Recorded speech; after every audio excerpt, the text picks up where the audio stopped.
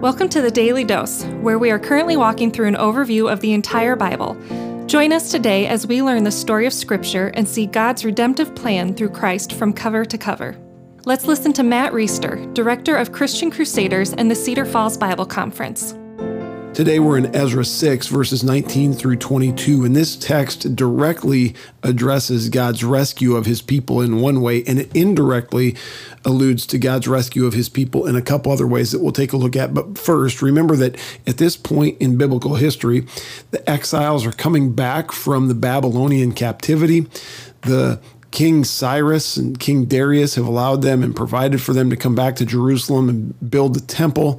This is a great era as what looked like all was lost is coming back together. They're able to worship from the temple. They're able to gather together as the people of God. And here's what verse 19 and following says. On the 14th day of the first month, the returned exiles kept the Passover. For the priests and the Levites had purified themselves together. All of them were clean. So they slaughtered the Passover lamb for all returned exiles, for their fellow priests and for themselves. It was eaten by the people of Israel who had returned from exile, and also by everyone who had joined them and separated himself from the uncleanness of the peoples of the land to worship the Lord, the God of Israel. And they kept the feast of the unleavened bread 7 days with joy. For the Lord had made them joyful and had turned the heart of the king of Assyria to them, so that he aided them in the work of the house of God, the God of Israel. What a great text. So let's do a little bit of remembering. What is the Passover? The Passover is the meal that was celebrated first right before the Israelites escaped from Pharaoh's control, slavery that they were in Egypt.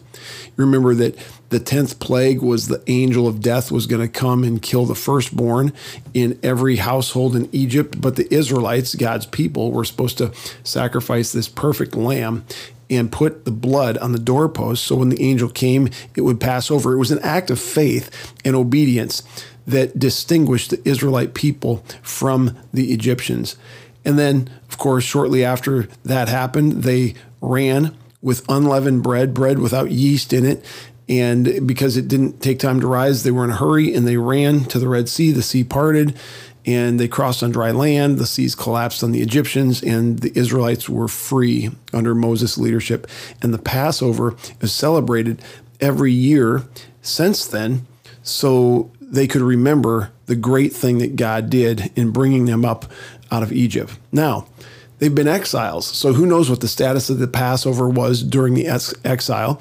There are some who think that the Israelites, the Jewish people, kept the Passover in some small way or in some subdued way wherever they were at. And as they were coming back to Jerusalem after the exile, they probably kept the Passover in some rudimentary way. Of course, out in the desert, way back after they left Egypt, they were in tabernacle in this kind of mobile tent, and they would do their sacrifices and keep the Passover every year.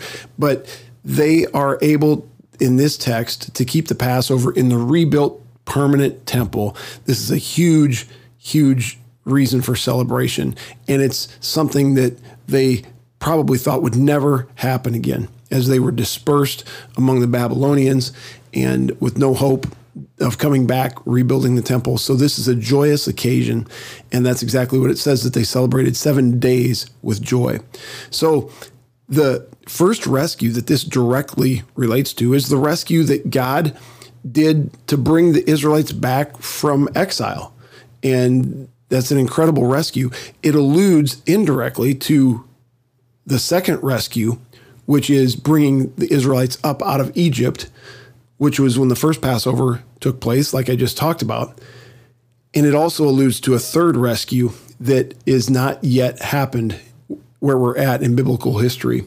And that is the rescue of the final Passover, the perfect lamb, Jesus Christ being sacrificed, the end of the sacrificial system, the end of the old covenant, the beginning of the new covenant, when the perfect Lamb of God, Jesus Christ, came, lived a sinless and perfect life. He upheld the perfect requirements of God's law, and God placed on him the sin of men and women who he came to save. And he died on the cross, and on the third day, he rose again so that anybody who would put their faith and trust in Christ would no longer have to sacrifice to atone for their sin, but they would have the righteousness of Christ placed on them by faith. We're saved by grace alone, through faith alone, in Christ alone. And that whole deal was ushered in by this third rescue that is alluded to by the Passover that's celebrated here after the returned exiles are back in the temple. As it says, they celebrated with great joy. A couple other amazing things in this text. One is that what we talked about yesterday, that God had turned the heart of the king of Assyria, this outsider, this pagan god. God turned his heart to aid them in the rebuilding of the house of God, which is amazing.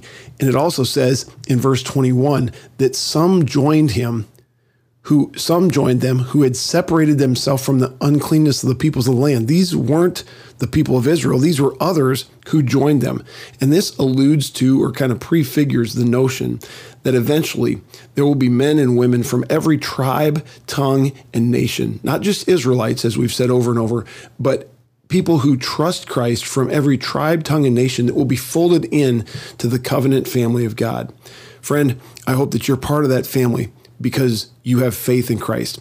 I hope that you're part of that family because the righteousness that Christ lived on this earth and the penalty that he paid, which you and I deserve to pay for our sin, I hope that's been marked paid for you because you trust Christ. And if that's the case, you and I have every reason to celebrate with great joy, just as they did in Ezra 6. Lord, thank you for these sacrifices. Thank you for the Passover initially, which started the whole story of your redemptive plan, the people of Israel coming up out of Egypt. Thank you for bringing them back from the exile here so they could celebrate again in the temple in Ezra 6. And Lord, especially thank you for sending your son Jesus to die on the cross so that by faith in him, we could be part of your covenant family. We could be forgiven. We could be set free. We could be given a purpose that transcends anything the world has to offer. Lord, help us to use our lives to reflect your glory and to reflect that message to others. We pray it in Jesus' name. Amen. The Daily Dose is a partnership between 4 ministries. First is Christian Crusaders, where you can find weekly 30-minute worship services at christiancrusaders.org, and where you can hear engaging interviews and other content on one of our 3 podcasts. Second is Fresh Wind Worship, whose weekly worship services are available on their YouTube channel, Fresh Wind Ministries, and linked to their Facebook page, Fresh Wind Worship. Third is the Cedar Falls Bible Conference, whose conference videos are available at cedarfallsbibleconference.com. And please consider joining us for our 100th annual conference on Saturday, July 31st through Saturday, August 7th in 2021. If you or someone you know could benefit from an anonymous online Christian mentor, please visit issuesiface.com, which is provided by Power to Change Digital Strategies, our 4th partnering ministry. Please subscribe to this podcast, leave a 5-star review, and prayerfully consider financially supporting one of our partnering ministries. And check our episode notes for links and more details. Thank you for listening, and may God richly bless you.